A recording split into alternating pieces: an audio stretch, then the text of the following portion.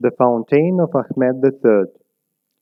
The Fountain of Ahmed III was built in 1728 during the Tulip era, Laleh Devri, which began in 1718 when the Ottomans accepted the peace agreement with Austria and Venice, and ended in 1730 during the uprising in Istanbul. The architectural style of the Ottoman Empire at that time was significantly influenced by Baroque period. The fountain was built in front of the imperial gates of Topkapi Palace in the style of Ottoman Rococo and became an example of such an influence.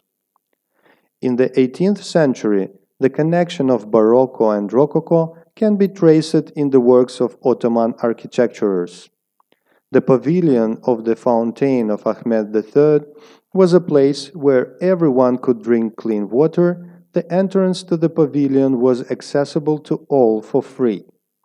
It was built at the place of an ancient Byzantine architecture fountain that was called Piriton. The fountain performed different functions. Everyone could drink cool water from the outside of the fountain in summer and hot water or sherbet inside in winter times.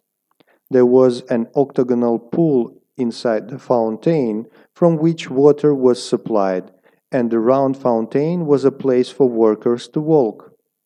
Water and sherbet in glasses were given out of booths with latticed windows that were located at the outer corners of the fountain walls for charity purposes free of charge. The purpose of the drinks to be given out for free was to strengthen the authority of Sultan.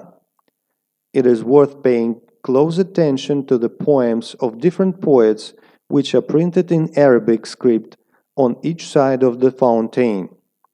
Similar works of skillful calligraphers are displayed above almost every Ottoman building. Four sides of the fountain have calligraphic plates of metal on top, where 14 lines of the poem are written.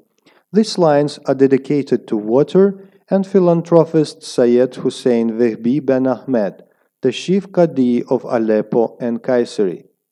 Some lines of the poet Rahmi are written on the wall of fountain facing the Divan Yolu Street, and lines from the poet Shakir are written on the wall facing the entrance to the Topkapi Palace.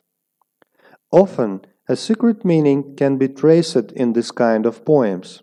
For example, if you added up each letter of certain saying, the year when the structure was built could be obtained.